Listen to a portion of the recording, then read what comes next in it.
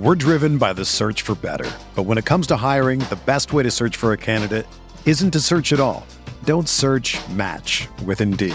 Indeed is your matching and hiring platform with over 350 million global monthly visitors, according to Indeed data, and a matching engine that helps you find quality candidates fast. Ditch the busy work. Use Indeed for scheduling, screening, and messaging so you can connect with candidates faster. Leveraging over 140 million qualifications and preferences every day, Indeed's matching engine is constantly learning from your preferences, so the more you use Indeed, the better it gets. Join more than 3.5 million businesses worldwide that use Indeed to hire great talent fast. And listeners of this show will get a $75 sponsored job credit to get your jobs more visibility at Indeed.com/Blue Wire. Just go to Indeed.com/Blue Wire right now and support our show by saying that you heard about Indeed on this podcast. That's Indeed.com/Blue Wire. Terms and conditions apply. Need to hire? You need Indeed. This podcast episode is brought to you by Coors Light. These days, everything is go, go, go. It's nonstop hustle all the time. Work, friends, family, expect you to be on 24/7. Well, sometimes you just need to reach for a Coors Light because it's made to chill. Coors Light is cold lagered, cold filtered, and cold packaged. It's as crisp and refreshing as the Colorado Rockies. It is literally made to chill. Coors Light is the one I choose when I need to unwind. So when you want to hit reset, reach for the beer that's made to chill. Get Coors Light in the new look delivered straight to your door with Drizzly or Instacart. Celebrate responsibly. Coors Brewing Company, Golden, Colorado. I'm Chiney Ogwumike. I'm Lisa Leslie, and we're very excited to tell you about our new podcast with Blue Wire, Front and Center. Lisa and I are breaking down what's going on in our lives, in the world, and keeping it 100. We're also learning from amazing guests as well, like Emmanuel Acho. People that show love to me, I forever got their back. Vivica A. Fox. If the foundation isn't right, then the rest of it's going to go wrong from there. And more. Subscribe to Front and Center today.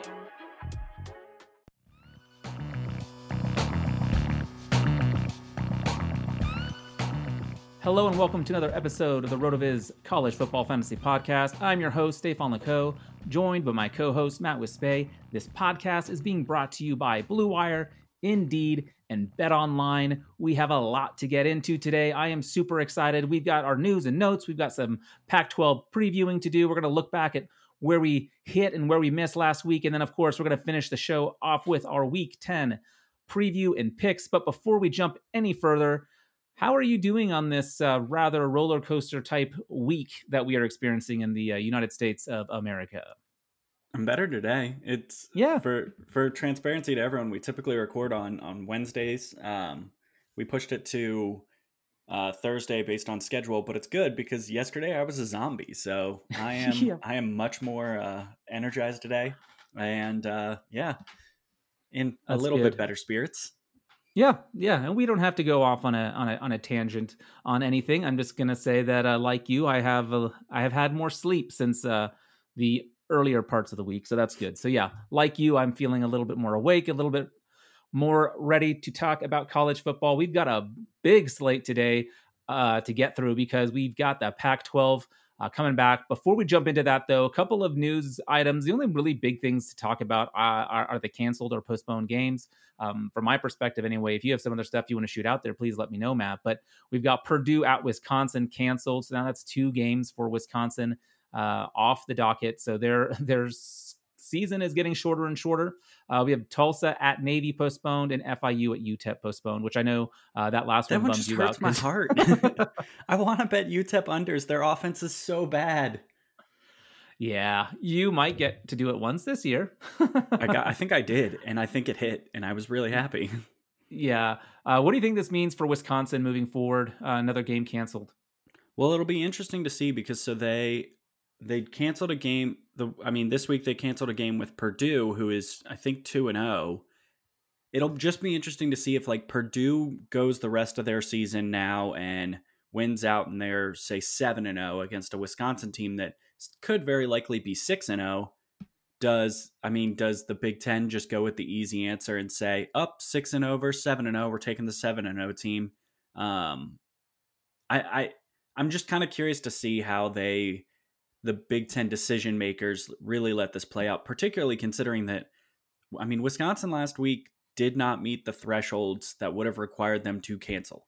So the Big Ten has specific like positivity rates and requirements that you have to have in order to play. And then what is immediately going to cause a program shutdown. And last week's game wasn't them over the threshold.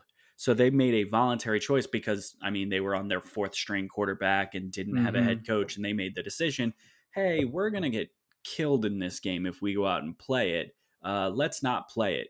And I that's me being cynical in why I think they didn't play. But I just wonder now, like, what is the Big Ten going to do? Are they going to just let teams make this decision to cancel whenever they want? If that's the case, I mean, there has to be repercussions. I think I've seen things along the lines of you have to have at least 6 games to qualify for the Big Ten championship, but I don't know if that's official. I think that it should be. I mean, I don't think you should have a team that misses potentially 3 games in this scenario, not, I mean, playing for the Big Ten championship. So right, I don't know. I don't want to hate on Wisconsin. I think truthfully, they're probably doing exactly what they should do. They probably shouldn't worry about preparing for a football game right now and should worry about containing what appears to be fairly widespread infection within their locker room. And they should manage that first before you even think about football. So I don't know. We'll see. I also have heard, I mean, there's definitely whispers right now that the Big Ten is reconsidering the 21-day period. And I think a lot of that is going to go to Barry Alvarez. The Wisconsin AD just has a lot of pull within the Big Ten. And I don't know. We'll just see what happens. I hope we don't see a lot of this. I know that COVID also took out Illinois starting quarterback Brandon Peters. So I don't know. It's a weird season and it sucks. And yeah, cancellations aren't fun. Please, UTEP, play some football. I want to see it. Yeah. Not see it. Bet against it. Exactly. You don't want to watch those. You just want to make a little bit of cash on them. Yeah, I've heard that some of the Pac-12 games, I know the Washington game is one that people are looking at that could possibly get postponed. To when? You have 6 weeks. Well, not postponed. Sorry, canceled. Yeah, you're right. Wrong terminology. I realized last week I used the word postponed instead of canceled on a few of them, and that's definitely not the case because some of these games will just be canceled, and even the ones that are postponed, I don't know if all of them are going to take place anyway. But before we get into talking about last week, let's look a little bit at the Pac-12. We are blessed to have the Pac-12 coming back into our television screens, our living rooms, and most importantly into our hearts. What do you think of the Pac-12 North? I'll just go down the teams for everyone here. We've got Cal, Stanford, Oregon, Oregon State, Washington, and Washington State in the North. How do you think that shakes out? And what do you think could be realistic outcomes for some of these teams? I mean, I can't sit here and say a ton about this. I know Washington State and Oregon State are your presumptive bottom feeders. Stanford, you always assume they've got good head coaching, that they're going to be fine. I don't believe enough, even though Cal has shown improvements over recent years and it doesn't appear to be a bottom feeder. I don't really expect them to truly compete. So I think this is a 2-team race in the North. I think it sort of comes down to how good is Washington? Do they have the talent to keep up with an Oregon team that is pretty clearly the most talented team in the Pac-12 North? Gun to my head, I'm picking Oregon to win it, largely because I just think they're the most talented team. Although I will say first year starting quarterback and an offensive line that lost its best player, there's at least reason to be concerned. But who knows? I think we'll get some answers about them this week. And I mean, maybe they'll already bench their terrible quarterback. I obviously am a huge Oregon fan. I think they're the best team in the North. I think Washington is like right there on their heels though. And then for me, it goes Cal, Stanford, Oregon State, and then Washington State. I think you could flip the last two. I think they're both in a tier all by themselves on the bottom. I think the big questions here is Oregon, like you said, not only did we lose Penei Sewell to opt out, but we lost quite a few offensive linemen to the NFL. So we've got a completely new group there. And then, as you mentioned, Tyler Shuck is taking over at quarterback for Justin Herbert. So a lot of new faces there. We will see, CJ Verdell and Micah Pittman and Johnny Johnson on the for the receivers, and a lot of the offenses there. Our defense, the Ducks defense, is still really, really good. They did lose a few. I keep saying I shouldn't. Quite a few opt outs in the secondary, but they brought in a couple of players through grad transfers and the like. And Lenoir is coming back after originally opting out. So the defense will be solid. I think Oregon is a year away from really being elite. So I don't really see them going undefeated. I think they're going to trip up. But of course, I also think that that might not be against Washington. And it's possible that Washington has a more difficult year than maybe they would like. Maybe they don't win every game except that Oregon game. Maybe they lose to Cal or something like that too. Washington, of course, is bringing in a new quarterback in Jacob Sermon, someone that we're going to be interested to see how he can do. But they've got a great defense. I'm excited to see what Jimmy Lake does there, taking over the head coaching jobs, getting promoted from within, being the defensive coordinator there. And that's really been a hallmark of that Huskies team. So I think they're going to be really, really solid. But if I had to make a bet on whether or not I think one of these teams from the Pac-12 is going to make the playoff, I mean, right now I would guess no. I mean, just the amount of craziness that we've seen in like the Big Ten and the SEC, like starting late, weird years, upsets every week. It's hard to imagine any of these teams go undefeated. And I can't imagine a scenario where a Pac-12 team, gets in with a loss unless something crazy happens everywhere else. Let's jump over to the South. We've got Arizona, Arizona State, Colorado, UCLA, Utah, and USC. Again, what are your thoughts on the Pac-12 South? What do you see here? And then after that, we can jump into some of the different players we like in the Pac-12. So, I mean, I think it's USC's division to lose. They're very clearly the most talented team. They rank, I believe, in the top. I'm quickly going to pull up the 247 talent composite. They rank inside the top 10 on the team talent composite for 247. They definitely are the most talented bunch, but Arizona State's been one of those teams over the last couple of years that has overperformed. The big one that I think is going to surprise some people is I actually think Utah is going to struggle a lot. I wouldn't be surprised if they go 3-3 this year, just because, I mean, they lost losing so much. Yeah. I mean, essentially they lost their offense. Like their entire offense is gone. So they're going to be relying on a lot of new people. And the thing that about them last year that was so valuable was that they were an incredibly experienced, and that was kind of where they held an advantage over everyone else. Now with an Arizona State team that's a little bit more experienced, USC team that's a little bit more experienced, I do think that it's going to kind of come down to those two. And it's, how crazy is it that, I mean, the Pac-12 did no scheduling favors to themselves if they want Pac-12 South team to somehow squeak their way into a playoff, because they really did put the most important game of the Pac-12 South schedule the first week, and they put it on at a stupid kickoff time. A brunch kickoff. Hey, I'm all about it. You'll hear about why later, but I mean, for me, I think it's a 2-team race. Honestly, I think any of the 4 teams that aren't Arizona State and USC, you can put in any order you want. If we're going to do it right now, I'll go USC, Arizona State, UCLA, Arizona, Utah, and then Colorado. Haven't really thought about the schedules. Haven't really done a deep dive into it to figure out if that's even really feasible. But whatever. When have I been the type of person that looks at things closely? I'm going Trojans here. And I think we're going to get a Trojans and Ducks Pac-12 championship, and the winner makes the playoff. Wow! So you think one of them gets through undefeated? Honestly, the issue I have with it right now is that the only thing standing in their way is a 2-loss Oklahoma team, which you, me, and Jordan, our former co-host, have had conversations about how I think this goes. It's those 2 teams one of them goes undefeated. A 2-loss Oklahoma team somehow makes it because they go scorched earth on the rest of their schedule, or Texas A&M manages to squeak by the rest of the season with just the 1 loss to Alabama, and they don't have to play Alabama again, which, unlike either Florida or Georgia, who will be facing their 2nd loss, will have to play Alabama again, and they aren't beating Alabama. So it's kind of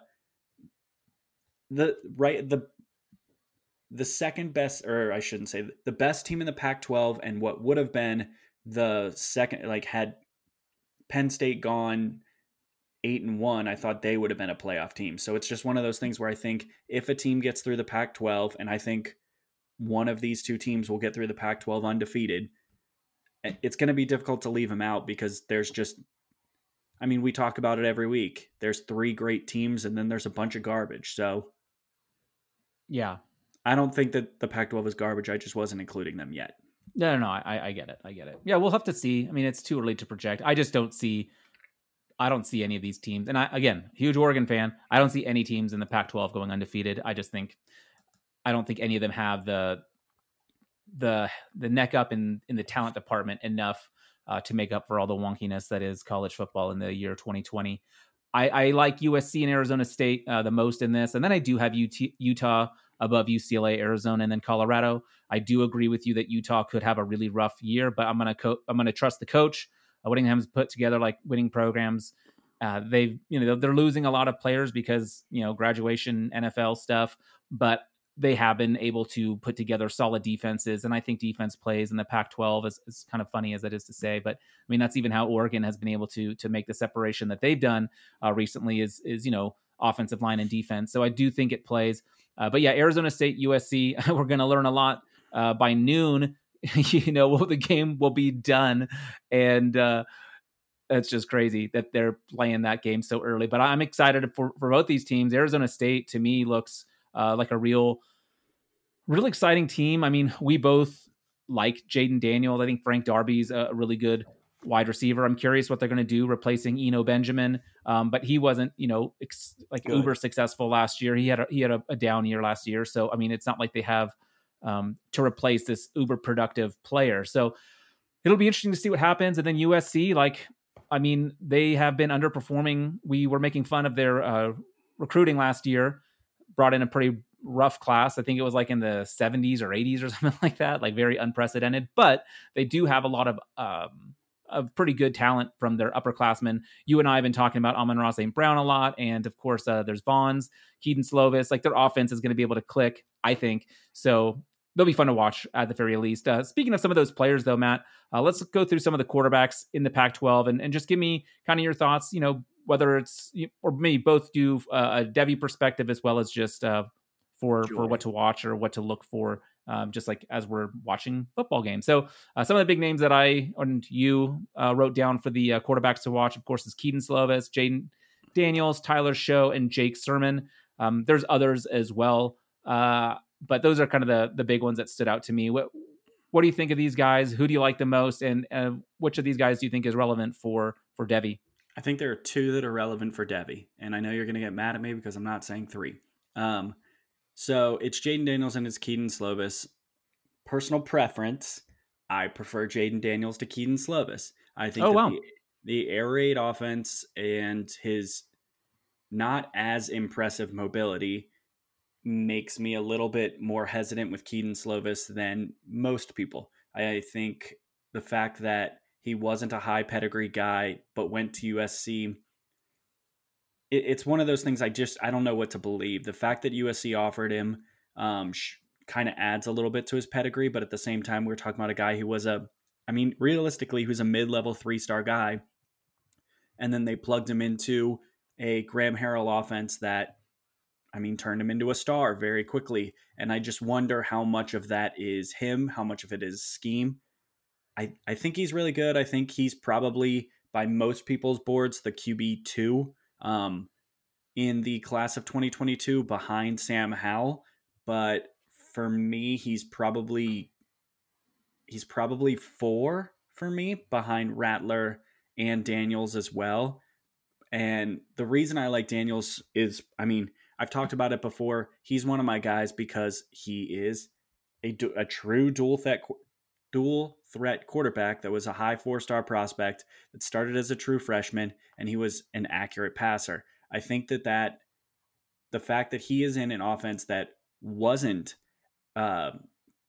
really it's not an offense that's created to put up video game numbers. It's an offense that tends to be a little bit slower. I look at it and see his production as potentially more translatable. That's not a word, but potentially more easy to believe in his transition from, I mean, college quarterback who's a great athlete to guy that actually works in the NFL. So I think I like his upside the most. He's been my traditional pivot play in a lot of Devy leagues because particularly in like a Devy auction, you can get him for nothing. He's dirt cheap. And compared to that to a guy like Sam Howell, like Keaton Slovis, like Spencer Rattler, all those guys were more expensive, way more expensive than Daniels. And honestly, the only thing that scares me about Daniels is he just needs to get up to like 200 pounds. And if he was 200 pounds, we'd be talking about him like right alongside Sam Howell. And I think right now, most people have him a half tier below. Yeah, I just don't know why you don't like Keaton Slovis's rushing profile. I mean, he had 45 attempts last year for negative 57 yards. Yeah, right.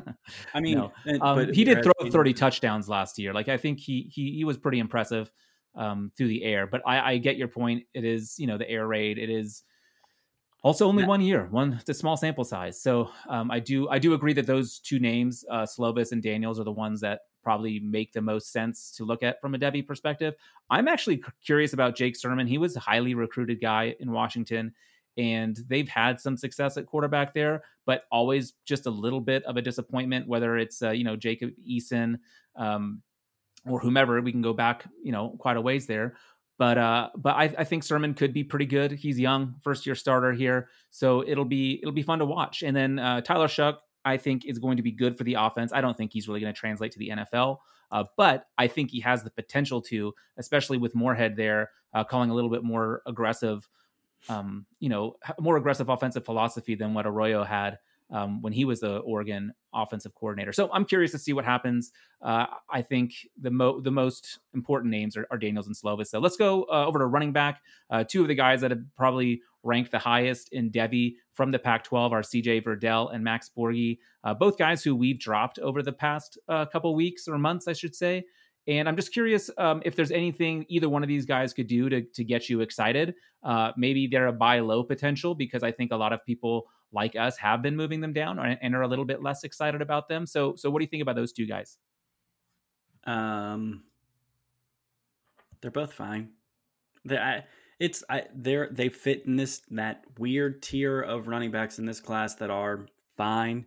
Borghi strikes me as the type of guy that isn't you. I mean, I don't think you can expect Max Borghi to become a 200 carry guy in the NFL.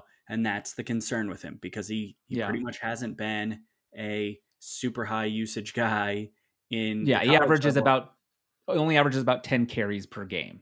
And what that looks like to me, we see this, it's not impossible. Antonio Gibson is leading rushing for Washington right now, and he had 33 college carries. So it's not impossible, but I think he needs to show that he is a competent runner. And truthfully, he in the NFL Combine needs to blow it up to really move up boards. The problem with Max Borghi was, for long stretches of this offseason, Max Borghi was seen as a fringe first-round pick in Devy drafts, and he just never was that. It never should have gotten that high. He was only that high because we sat around and looked at the board and went, wow, it really sucks after the top three. Yeah. And then there starts to be this desperation, and Max Borghi was the clear-cut guy that you just threw up the list because you're like, wow, he's a crazy good receiver, and we all know him, and we've all seen highlights of him being athletic on the field. And it was easy to push him up. So, I mean, between Verdell and Borghi, I'd say I think Verdell is the safer choice. I think there's going to be a place for him on an NFL roster where he is within the top 3 on a depth chart. With Borghi, I think there's a chance that you see him become an NFL kick returner, and that's it. But if you're asking me, of the two of them, which one is more likely to go to the NFL and like win you a season, it's Max Borghi. Yeah.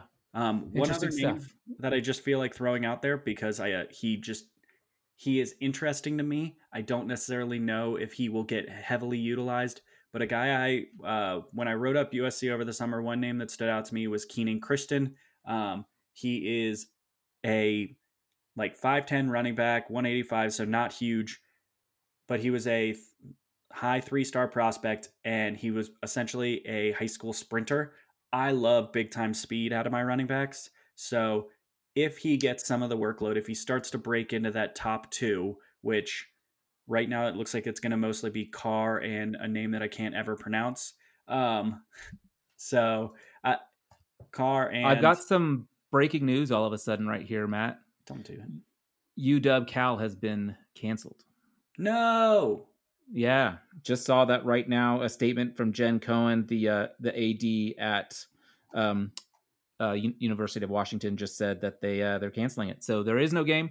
When we started, I mentioned that might be a possibility, but sorry to interrupt. Just saw that. So that's big news. That's really disappointing. Well, I laugh because if I don't laugh, I have to cry. It's going to happen. We're going to get cancellation. So at least it's UW and Cal and not Arizona State and USC. So it's all right. But let's move on to the wide receivers because running backs are sad. Right. Go for it. Who do you like here? We've got some of the big names that we've already mentioned. We've got Amon-Ra St. Brown, Tyler Vaughns, Frank Darby, Micah Pittman. I threw him on because I'm an Oregon You're truther. And then Brew McCoy. Micah Pittman, his brother is playing in the NFL. Cool. Come on, that's got to count for something. Yeah, it gets a team to return your call and then tell you they're not drafting you. Amon-Ra St. Brown is for me the clear-cut guy in this group. He is the one that, if there's a guy that is gonna jump into first-round NFL draft consideration, it's Amon-Ra St. Brown. He made an instant impact as a freshman. I think he got around like 20-something. I think it was probably like 21% market share of yards. I don't have numbers in front of me and I'm lazy, so I'm not going to go look for him. But he was about a 20% guy as a freshman. Did about the same thing as a sophomore. Hasn't had a breakout year. And the reason that I was kind of bullish on him in the offseason is when Michael Pittman left for the NFL, that left a huge void. And Amon-Ra St. Brown was a guy that was getting enough volume that I thought there was an opportunity for a truly dominant season. I think that window's still open. It's going to be harder in 6 games to truly establish yourself, particularly with Vaughns present, because Vaughns he might be a 5th-year senior. He's been there forever. Tyler Vaughns has been playing at USC since the Civil War. So I think they're going to split it pretty heavily.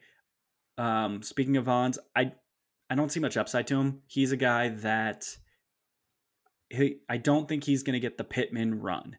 Now, if I'm wrong and he all of a sudden becomes Michael Pittman, because we all said the same thing about Michael Pittman before last season, then who knows? Tyler Vaughns might turn himself into a day 2 prospect that gets on the right roster and actually has value.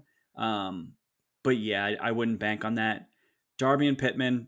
Darby's only really on this list because we all think he's going to get the volume that was left over by blanking on Brandon Ayuk. We all think that he's going to get that volume because under Herm Edwards, there's been a guy that has gotten crazy volume, and it's typically an older receiver. Frank Darby is an older receiver and has some production to make it at least viable.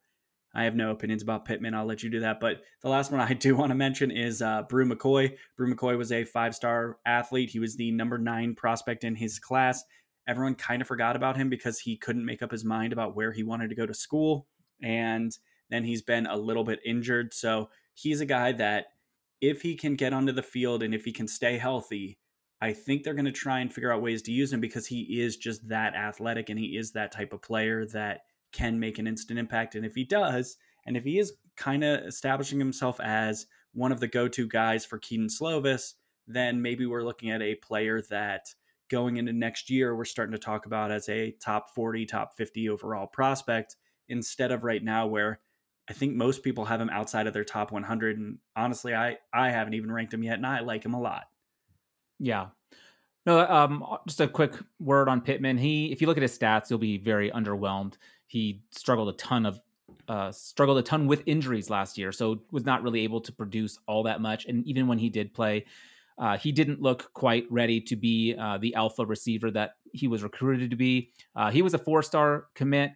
He had like the 247 sports composite gave him a 957, 958. So like pretty highly ranked guy. He's a big guy. He's not doesn't have that high top end speed like, a GK Metcalf, but who does? But he is great with contested balls. He's got excellent hands, and he is quick as opposed to fast. That didn't get that high top end speed, but he is he is explosive. So I don't think he projects to be a first round draft pick eventually. But I do think that he could be a mid-level pick and find some success in the NFL, but not someone that I would be trying to trade for desperately, hoping to get something. I also think the style of offense that Oregon likes to play, which is not vertical. They like those outside, the screen passes, like the bubble screens. They don't do the vertical quite as often as maybe we'd like. And especially seeing how Justin Herbert's really performing in the NFL, you got to wonder why. Maybe more head changes, some of that. But that doesn't really speak to Pittman's game. I think Pittman would be better suited if he was able to be unleashed in the vertical game. And if that happens, maybe his stock jumps, but I don't think that's going to happen. But I do like him a lot. I think he's a really quality receiver, and I do think he'll be playing in the NFL, but not someone that necessarily is going to be a huge producer, especially not right away. So those are my thoughts on him. Defensively, some of the big names, I mean, Thibodeau for the Ducks, I mean, outstanding defensive end. We don't need to get into him too much other than the fact that he really came on at the second half of the year last year. I think he is a type of player that can dominate, similar to what Chase Young did last year, where you just have to game plan around him because he is just so explosive. I think he is the real deal and a future top 5 pick in the NFL. Yeah. The one guy on defense that I'm interested in, I put down Clark Phillips. He is he's a freshman. He was a top 50 overall recruit. He's a cornerback. We talked about how Utah lost so much on their team, and this is arguably their most talented recruit that they've had in a long time. He was an Ohio State flip. He was committed to Ohio State all the way up until their heck, he didn't even sign on the first day of the early signing period. I think he signed on the third, and he was in hard Ohio State commit. And then when Jeff Hafley left to take the Boston College head coaching job, he flipped over to Utah, largely on the basis that they have consistency within their head coaching program and all their coordinators. So yeah, he's just a guy. I think he's really talented, and he could be the type of player that Utah needs when they're trying to revamp a roster. So I don't necessarily think he'll get on the field immediately, but a player that is that level of talent tends to not sit on the bench for a long time. Yeah, and speaking of revamping your roster, sometimes you need to revamp your employees. And to do so, you need to go and hire someone great. And to do that, I recommend using Indeed.com because they are the #1 job site in the world because they get you the best people fast. Unlike other sites, Indeed gives you full control and payment flexibility over your hiring. You only pay for what you need. You can pause your account at any time, and there are no long-term contracts, which is awesome. With 73% of online job seekers visiting Indeed each month, Indeed is going to get you the important hire you need, just like they have for over 3 million businesses. So right now, Indeed is offering our listeners a free $75 credit to boost your job post, which means more quality candidates will see it fast. Try Indeed with a free $75 credit at Indeed.com/Blue Wire. This is their best offer available anywhere. So go right now to Indeed.com/Blue Wire. Terms and conditions apply, and this offer is valid through December 31st. All right, Matt, let's get into the Week 9 recap. You, on your locks this year, went 3-5. You're 16-20-2 on the year. I went 4-3 on mine. I'm at 20-23. We did better on the previews. You went 5-0, absolutely crushed it. You're up to 23-18. I went 4-1. I'm up to 22-19. So we're doing well in that department. We're going to move our locks over into the winning column as soon as this week. So I'm excited. But why don't you run us through your picture of games that you had last week and kind of give us some overarching thoughts. So my wins of the week were Ohio State minus 11.5 against Penn State. They won by 13. ULM and App State, I had under 55.5. The total only hit 44. I had BYU minus 28.5 against Western Kentucky. They won that game by 31. And then my losses were really just a bunch of sadness. Cincinnati and Memphis. I took the under on 55.5. That game got to 59.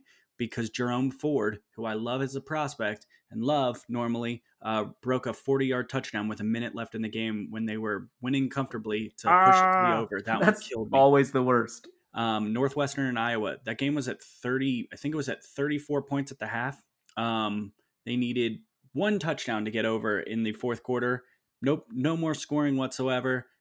Missed on my over of 46. I had Clemson at minus 18 in the first half against Boston College. While I did have that before the Trevor Lawrence news came out, I won't lie to this. I had another article that said I still would take them up to minus 14, up to minus 17. And I mean, I was just wrong. Boston College played great and was deservedly ahead. Texas and Oklahoma State, Oklahoma State's defense actually played okay. I thought this result's a little bit misleading that they got to 75, but whatever. That was a big time miss. And then Iowa State and Kansas. Apparently teams can score on Kansas however much they want. And Iowa State's defense isn't like absurdly good that they couldn't keep them. So I had under 52, total was 74. Honestly, with the way the week started for me on this, when I started off, I believe I started off 0-4. I'm okay with the 3-5 week. I clawed back. Yeah. And that Texas game, I mean, who would have known there'd be so many turnovers? I mean, Oklahoma State did you no favors there by giving Texas so many opportunities to score. It really put their defense in a really terrible spot. I went 4-3. My wins were, I also had Ohio State minus 11.5. I checked Northwestern plus 2.5. They ended up winning by 1. I had Troy plus 3. They won by 28. And then I had the over in Boise Air Force, and that one hit. It was over 49. It landed at 79, so I felt great about that one. My misses were I didn't miss small this week. I missed big. I had Minnesota and minus 19.5. They flat out lost to Maryland by 1. I had Charlotte plus 11. They lost 53-19. So talk about big misses. And then UNC minus 6.5 at Virginia. They also just flat out lost. What a train wreck for UNC. But again, I felt like I was going to go 7-0, had a lovely feeling about it. And 4-3 is not quite what I was hoping for. But, we live to fight another day. And yeah, our upset specials, we had Baylor, Houston, and Northwestern. Northwestern hit. So that's nice. I think we keep hitting one every week, which is, pretty good to start. So let's get into some of these games that we talked about. We have Memphis at Cincinnati. Cincinnati rolled 49-10. The line was 6.5. We both picked this game right. Did you watch much of this? I'll be honest.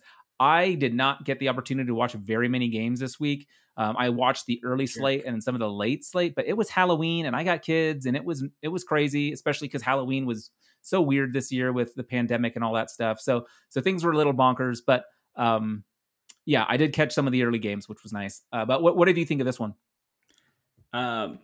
Cincinnati's defense is really good. They're going to stop most offenses they play. And Memphis is a good team, not a great team.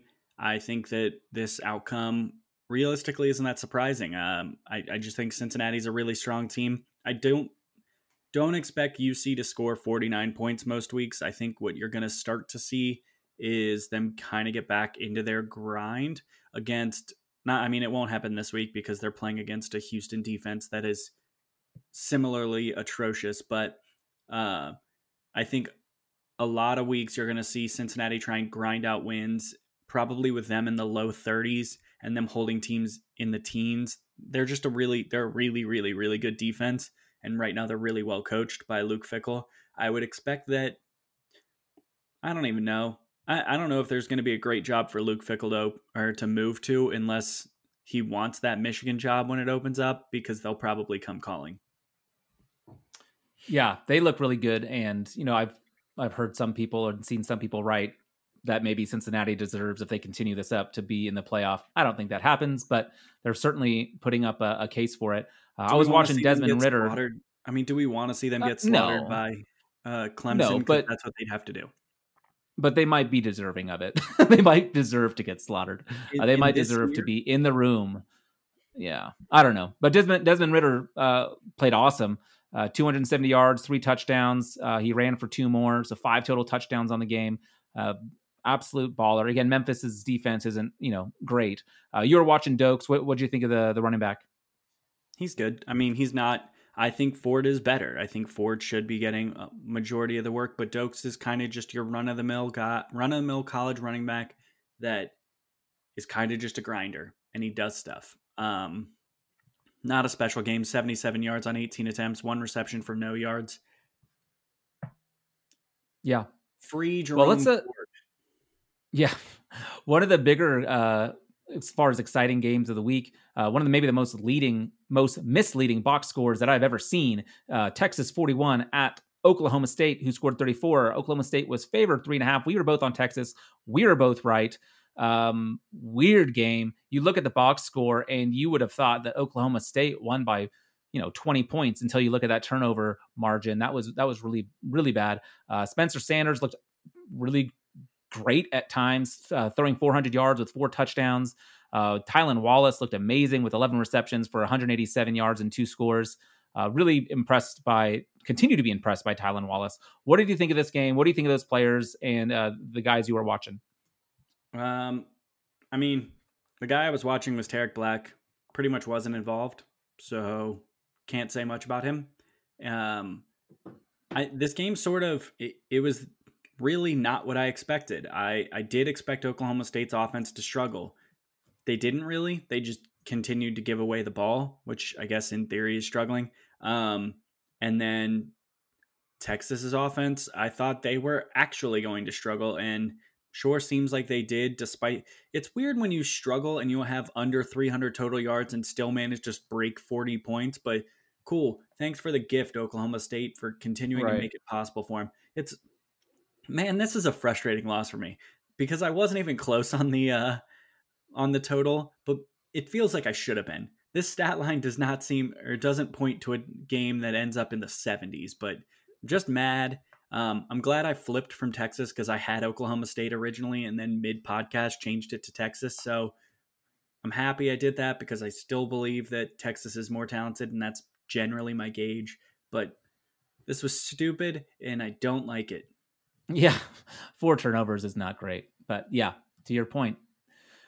Alabama 41, Mississippi State, who, started off the year. Everyone loved Mike Leach. He was going to be the coach of the year in the SEC. You heard it from Matt first that it was all a sham and that Mississippi State would come crashing down. It was an illusion. It was a mirage. Alabama crushed them. The line was 30. We were both on Bama, and they took care of business. No problem. I mean, I did. I said it that game. I said it after that first game, and I said it before the year. Oh, yeah. I didn't mean to sound sarcastic there. I was being serious. Mike Leach will be fired within 3 years of being at Mississippi State. He is not a good head coach. His system is completely all about, a mirage and hoping he can catch teams off guard, but it doesn't work when a team knows exactly what's coming and knows how to defend it. It is what it is. Sucks. They also, the big news that we got kind of before this game that had been kind of floating out there is that Kylan Hill opted out. So Kylan Hill's gone. It's fine. They didn't run the ball anyway. They treated him like a receiver, which was a disservice to him.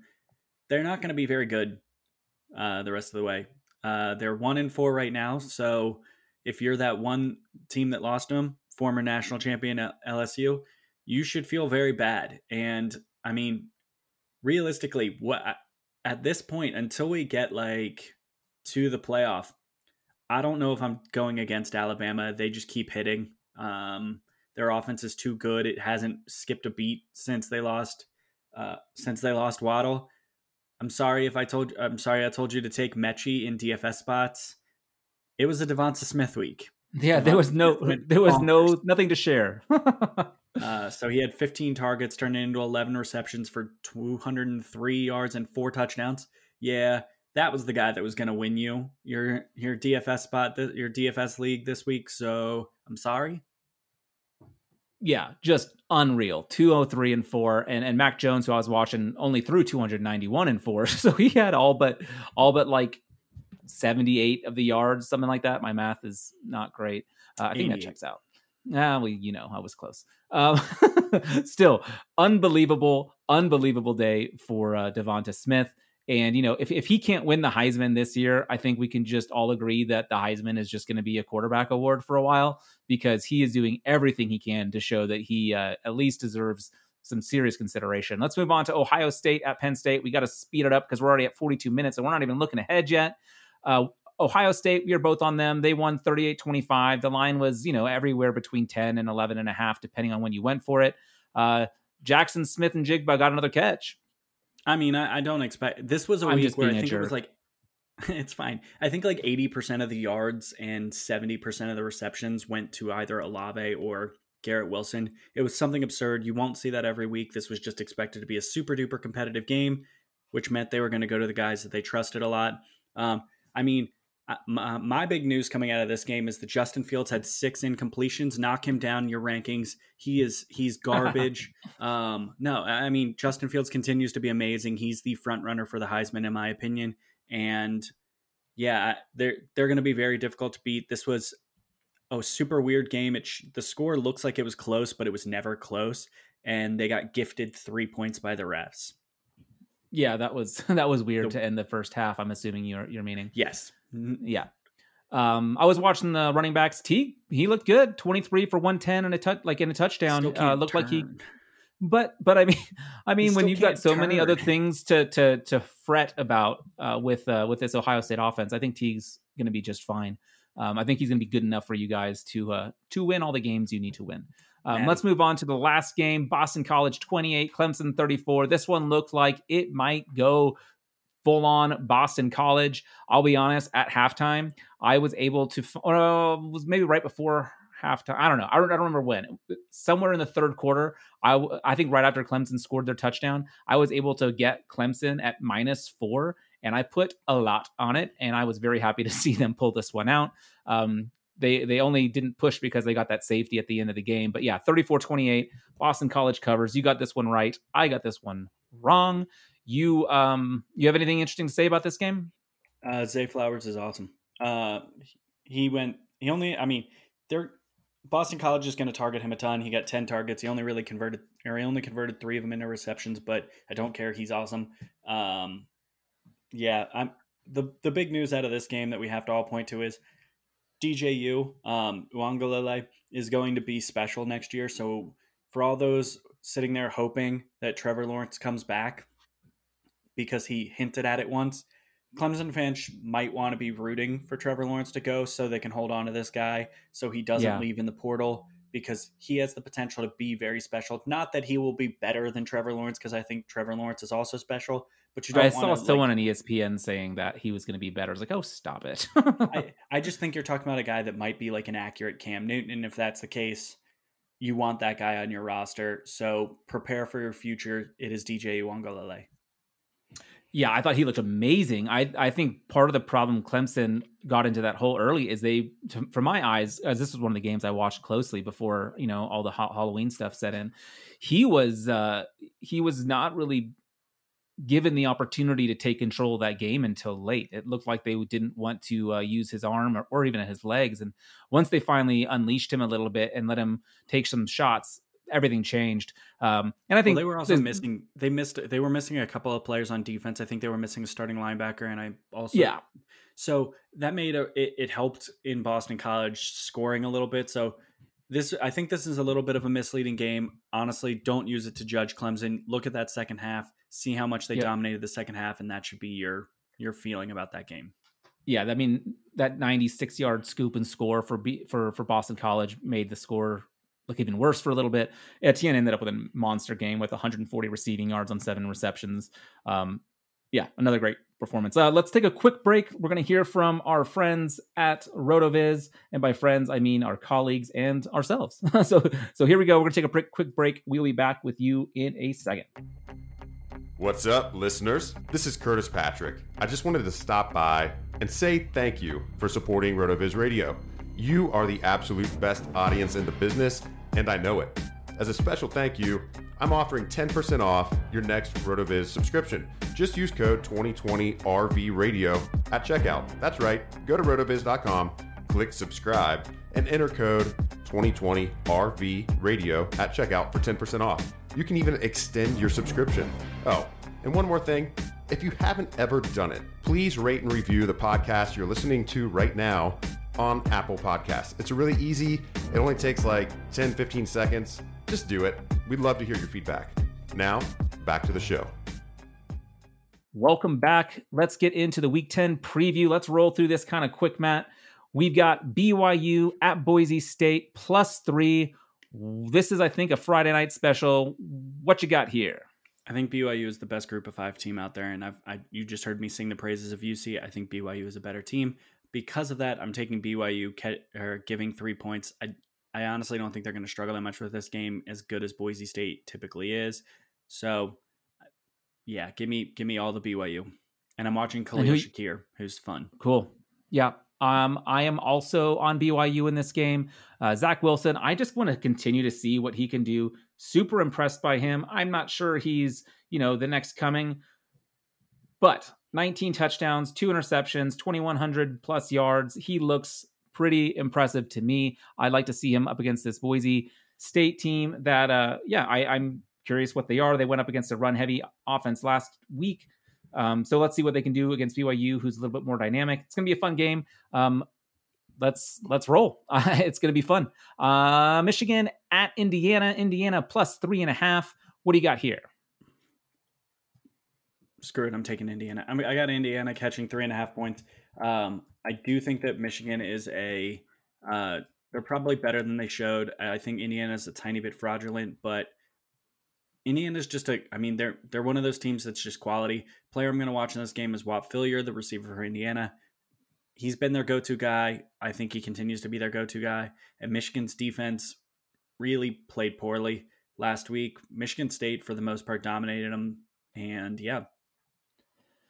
I don't know what to pick. I had Indiana, and then when you switched yours, I switched mine just to be controversial. Spiteful. But actually, I am going to stick with Indiana. I forgot how bad they looked against Michigan State. Oh, my God. It was so bad. And I just wanted to believe more from, Michigan's first game where, they looked pretty good against Minnesota. But we have learned since then that Minnesota's defense is just atrocious. They just lost too much on that side of the football. So I think Michigan was kind of bolstered up by that. I'm going to take Michael Penix. I'm kind of curious to see what he can do. He's been super exciting so far.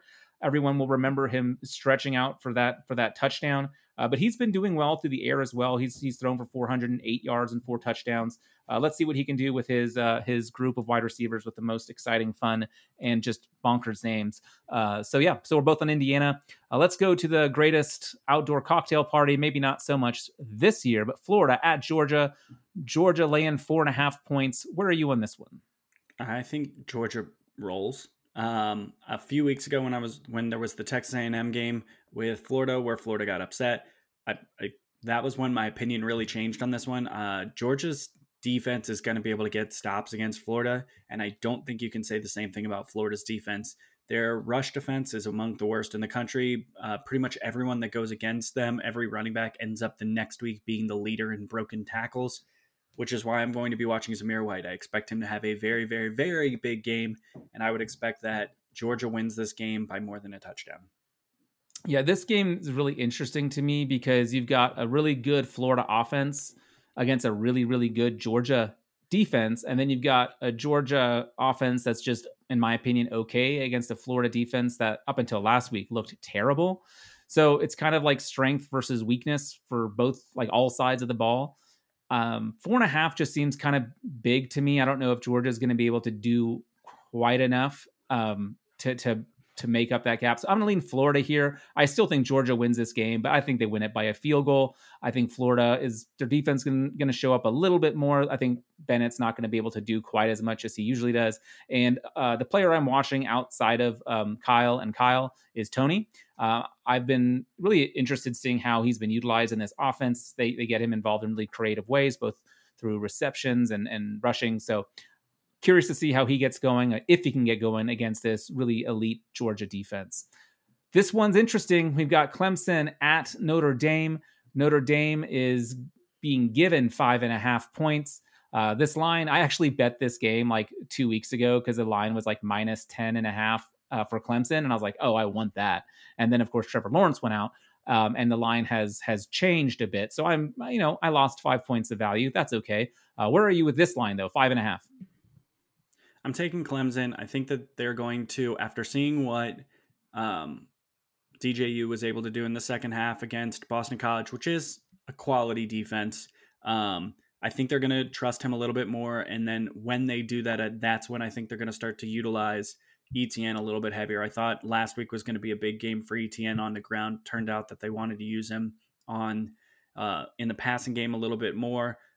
I think Clemson is very, very good. And while I do think it's a massive drop off right now from Trevor Lawrence to DJU, I also think that he's still better than Ian Book. And while I do think that Notre Dame is going to be able to run the ball very effectively against Clemson, I don't think they're going to be able to pass the ball super effectively, because as weird as this sounds, I think Phil Jurkovich might have been a tougher opponent for Clemson last week than Notre Dame is going to be, because they don't have a Zay Flowers who can really threaten a defense in a way. So if I'm Notre Dame, I'm doing everything I can to get the ball in players like Chris Tyree's hands, because I think he is going to be their most explosive weapon in this type of game.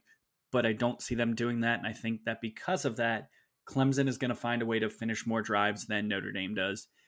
And I can't see it ending as a field goal. I would take Clemson. I think the line would probably be better suited at 6.5 than 5.5, because I think the touchdown is kind of the spot that is really the kicker here. Yes, and I agree with absolutely everything that you just said. I like Clemson quite a bit in this game. The number I see numbers at like +5 as well, so I mean that's interesting too. Clemson just looks really, really good to me. I know they had a hiccup last week, but they were able to overcome that, still get the win. I'm excited to see what DJ can do against this. I mean, Notre Dame's had a very good defense, so I'm curious how he will perform against it. Notre Dame has not really been able to produce explosive plays, to your point, especially in the passing game. So I think Clemson will be able to kind of limit their scoring. And then, I don't know how you can stop Clemson for 60 minutes. No one's been able to do it. So give me Clemson +5, +5.5. I feel comfortable with those numbers. And I think it's going to be a pretty convincing win. I think Clemson's going to kind of end up rolling pretty easily, if I'm honest. What were you saying? I said -5. Yeah. You said Clemson +5. If you can get sorry. Yeah. Whoops. I was reading Notre Dame +5 and said it instead of moving the plus to a negative. Anyway, let's go to our brunch game. Arizona State at USC. USC -10.5. In the brunch game special, I'm going to take Arizona State catching points, because I think a 9 a.m. local kickoff is going to make things weird and keep the game low scoring. In a low scoring game, I'm going to take a double-digit dog. I'm watching Jaden Daniels because Jaden Daniels is awesome. Yeah, I'm with you on this. And I also think even if this weren't at such a wonky time in such a wonky year, I just think Arizona State is a talented football team, and I don't hate their coaching staff. I think their defense has been pretty good over the years. They're a disciplined team. I think 10.5 is a pretty big point spread for a USC team that kind of disappointed us last year. I mean, they have a lot of talent, but they haven't really been able to translate that often. Arizona State had some massive wins last year. They also had some pretty rough outings, but to me, this was just a surprising line. Not so surprising that I'm going to like lock this up or anything, but to me, it just seemed like too much.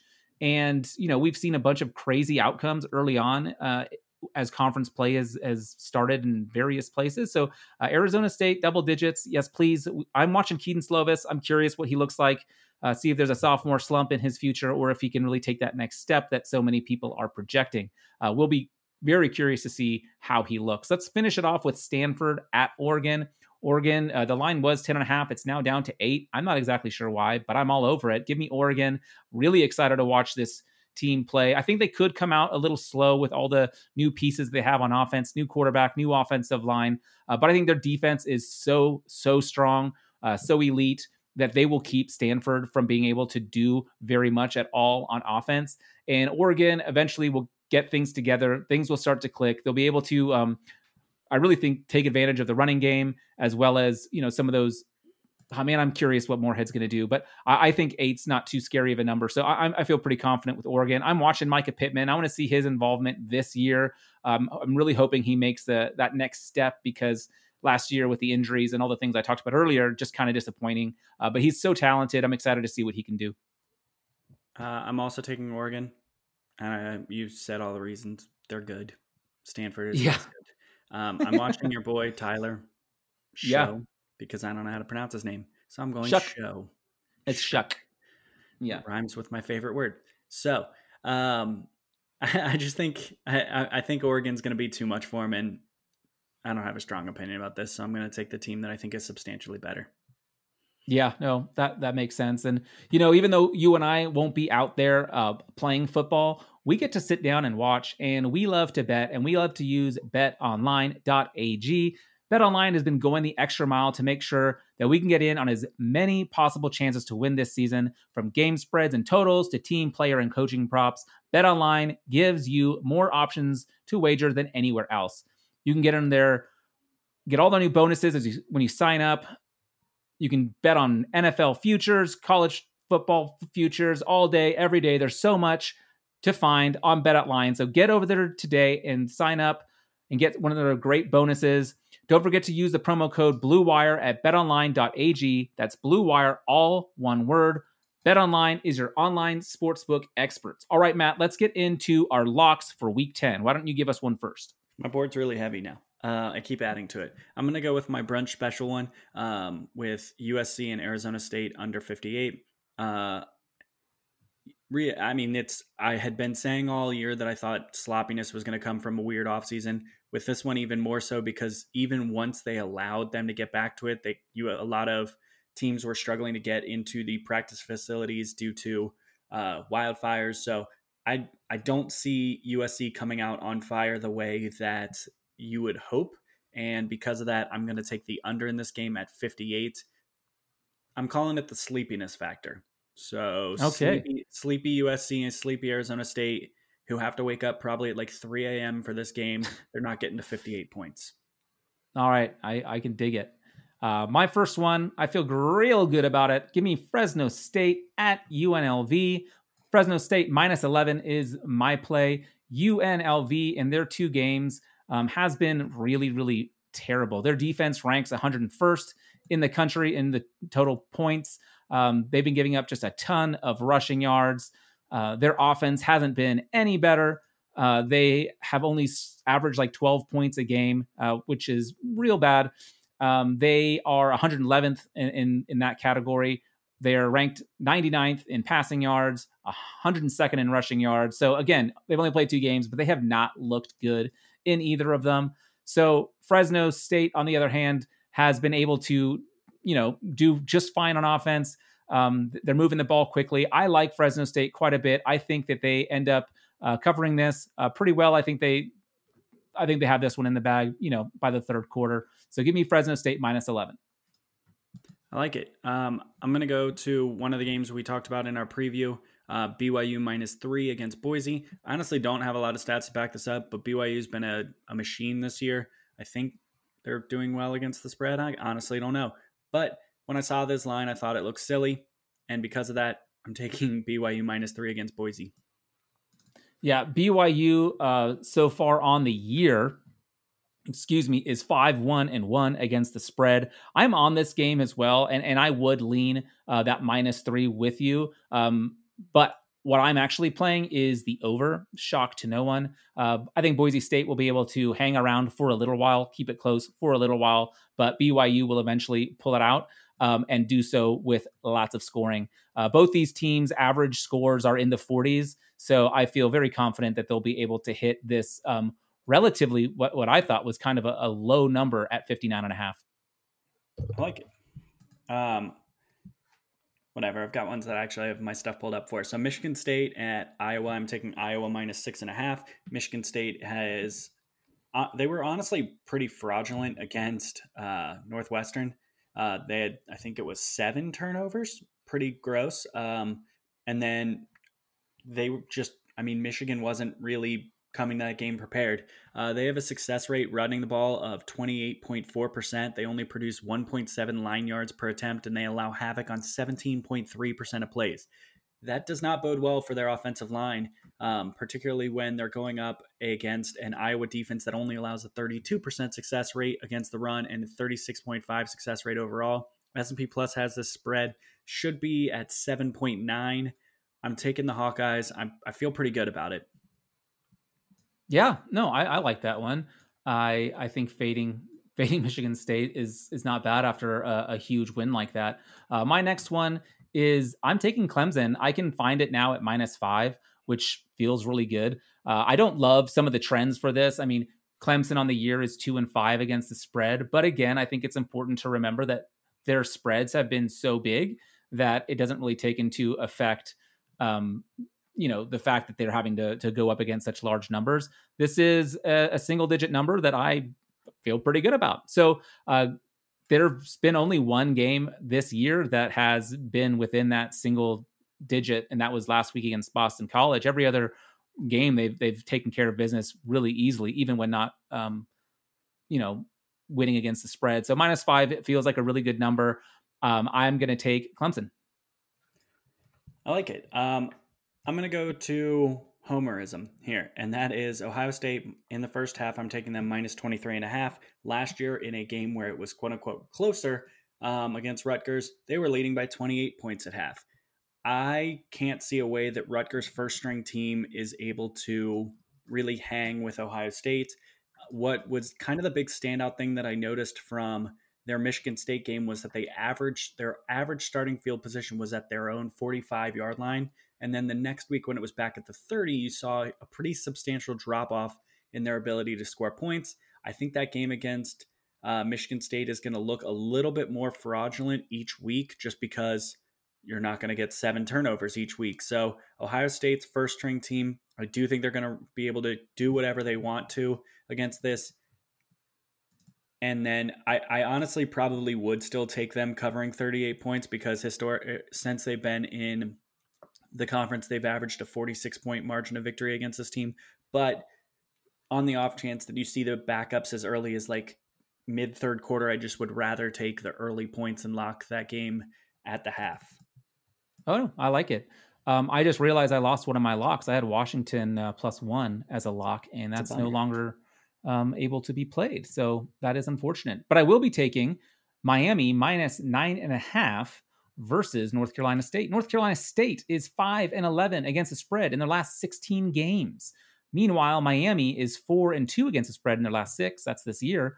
And they have been doing the very same 4-2 against the North Carolina State Wolfpack. So the trends kind of favor Miami. I also think they're just in a good spot right here. I think they're going to be able to move the ball pretty well against this defense. And I do think that this line hasn't really taken into effect the quarterback injury that North Carolina State had a couple weeks ago. So I feel good with the number. I'm seeing it, -9.5 is the best I can find it. I'm seeing it most places around 10.5. I would take it up to 11.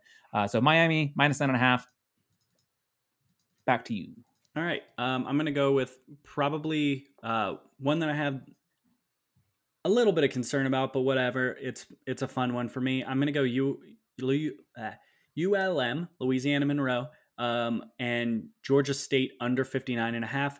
ULM is a really good under team this year. They're 1-6 against the number. And yeah, they're really bad on defense. They're on offense. Their success rate on offense is 36.1%, and their passing success rate is 38.4%. The one concern I have about them is they actually do lean little bit pass heavy. They run the ball on 47% of plays, but they're just not like a great team. They allow havoc on 20% of plays. They don't really finish drives all that well. They're only finishing opportunities beyond the 40 at 2.6% or 2.6 points per opportunity.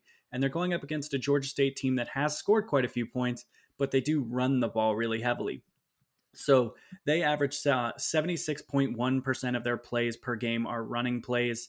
And I just think that with them eating away the clock and Louisiana Monroe being such a bad team, that this is a spot where the clock is running enough that you're not going to get to 60 points between these two teams. So I'm taking the under, and I feel honestly really good about that one. Nice. I like it. I am going to go to one that I feel good about too. One we've already talked about, and that's Stanford at Oregon. I'm double dipping in this game. I'm taking the under 52 as well as Oregon -8.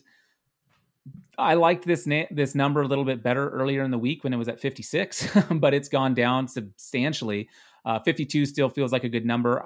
Similar to what you said about your USC Arizona State under, I just feel like the teams are going to get off to a slow start. I think the defenses will show up a little bit before the offenses do.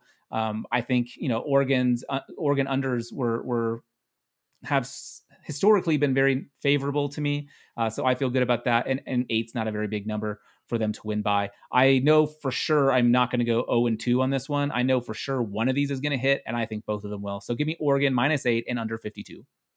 Nice. I'm going back to the well with Cincinnati. I had them last week. I think this is honestly a pretty similar matchup. Houston's defense is not going to be elite, and Cincinnati's defense is going to pretty much hold them in check. They only are allowing 29.6% success rate, and they're creating havoc on 22.5% of plays. Houston's actually allowing quite a bit of havoc. They allow havoc on 18% of their plays, havoc being any tackle for loss or turnover. I can't see a way where Houston is able to move the ball really effectively, and because of that, I'm going to take Cincinnati, who is 3-2 against the spread on the year. Give us another one, because I only have like one left. Fine. This is one, it's a little bit principally, and it's the fact that I was really wrong about Kansas. I thought Kansas was a great underplay this year. Turns out they're a great overplay. They're 5-0-1 on the overs this year. OU is 4-2 on the overs this year. You can get this number at about 63. I'm taking the over for Kansas and Oklahoma. Ooh, I like it. And I've got kind of feel gross though. Yeah, I'm going against trends on this one. App State is 1-4 against the spread on the year, yet they remain 4-1 in real life. In your heart, I know they're doing. I've bet them many times. I swore I would never do it, and then I finally won with them last week. So now I'm like all back in. But Texas State is not very good. So I think Texas State is 1-7. They have just been struggling so much. I think this is a nice spot for App State to get things moving. I think they end up winning this game comfortably. 17.5 is a pretty big number, but I think they're able to do it. I have a feeling I might be sweating this one, but in the end, they will prove to have been the right call. 17.5 feels pretty good. If you look over on OddsShark, they have this game as like 50-12. Like their computers project an absolute blowout for App State, and I like it. I'm gonna roll with that. That feels pretty good. So let's go App State Mountaineers. I will live and die with you. What you got? You still adding more to your board? Love it. Weird. So I've got two more. I think you have none left, so I'll clear these out real quick. Maryland and Penn State. I might dip in again. We'll see. Okay. I'm taking a look.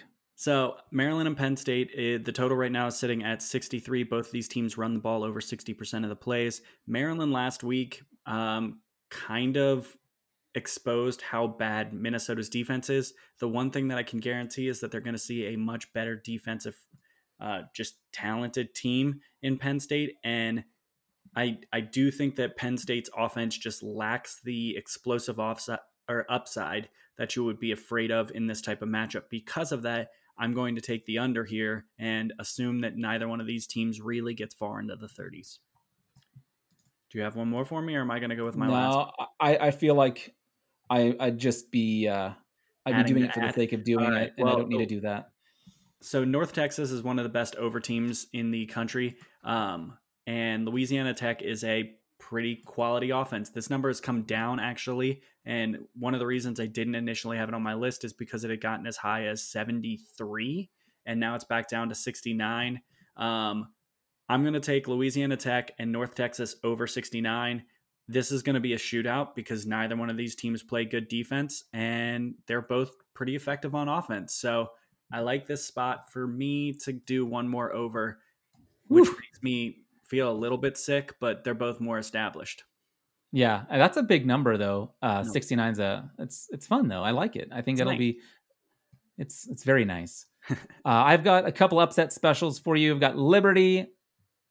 They're, minus 15 at Vautech, plus 15 at Vautech, but they get plus 460. That's a huge number. And Vautech's been all over the place and Liberty's looked good. So I don't know. That one just kind of popped off just because that plus 460 looked pretty good. And then Nebraska plus 149. We didn't get to see Nebraska play last week because of the not postponed. I won't say it again. The canceled game versus Wisconsin, but they looked, for a half, they were really sticking around with Ohio State. And if it wasn't for some absolutely bogus penalties, they would have probably won that game. I'm just teasing you, buddy.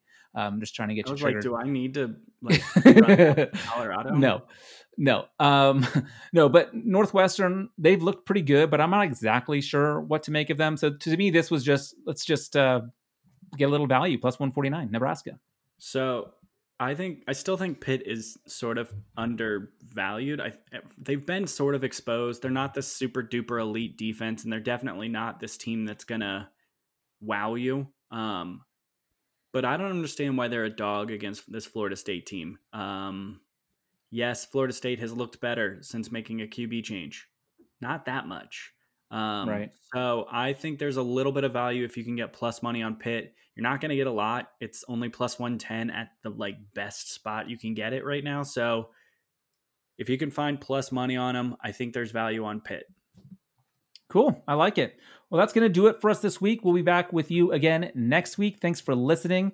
You can find me on Twitter at StayFunLaco, and Matt, of course, is Wispy the Kid. Matt, do you have any parting words for our good listeners here? Bye, Jackson Smith and Jigba. Ooh, I didn't see that coming. All right, guys, thanks again. We'll be in your ears next week.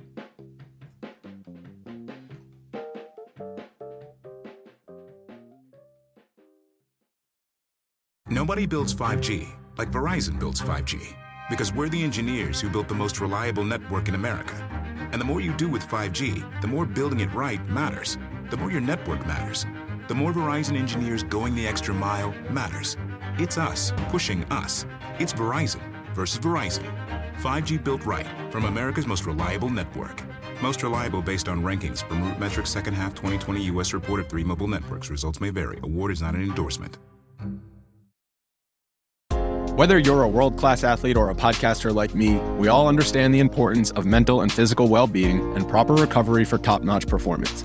That's why I'm excited that Unified Healing is sponsoring podcasts on the Blue Wire Network.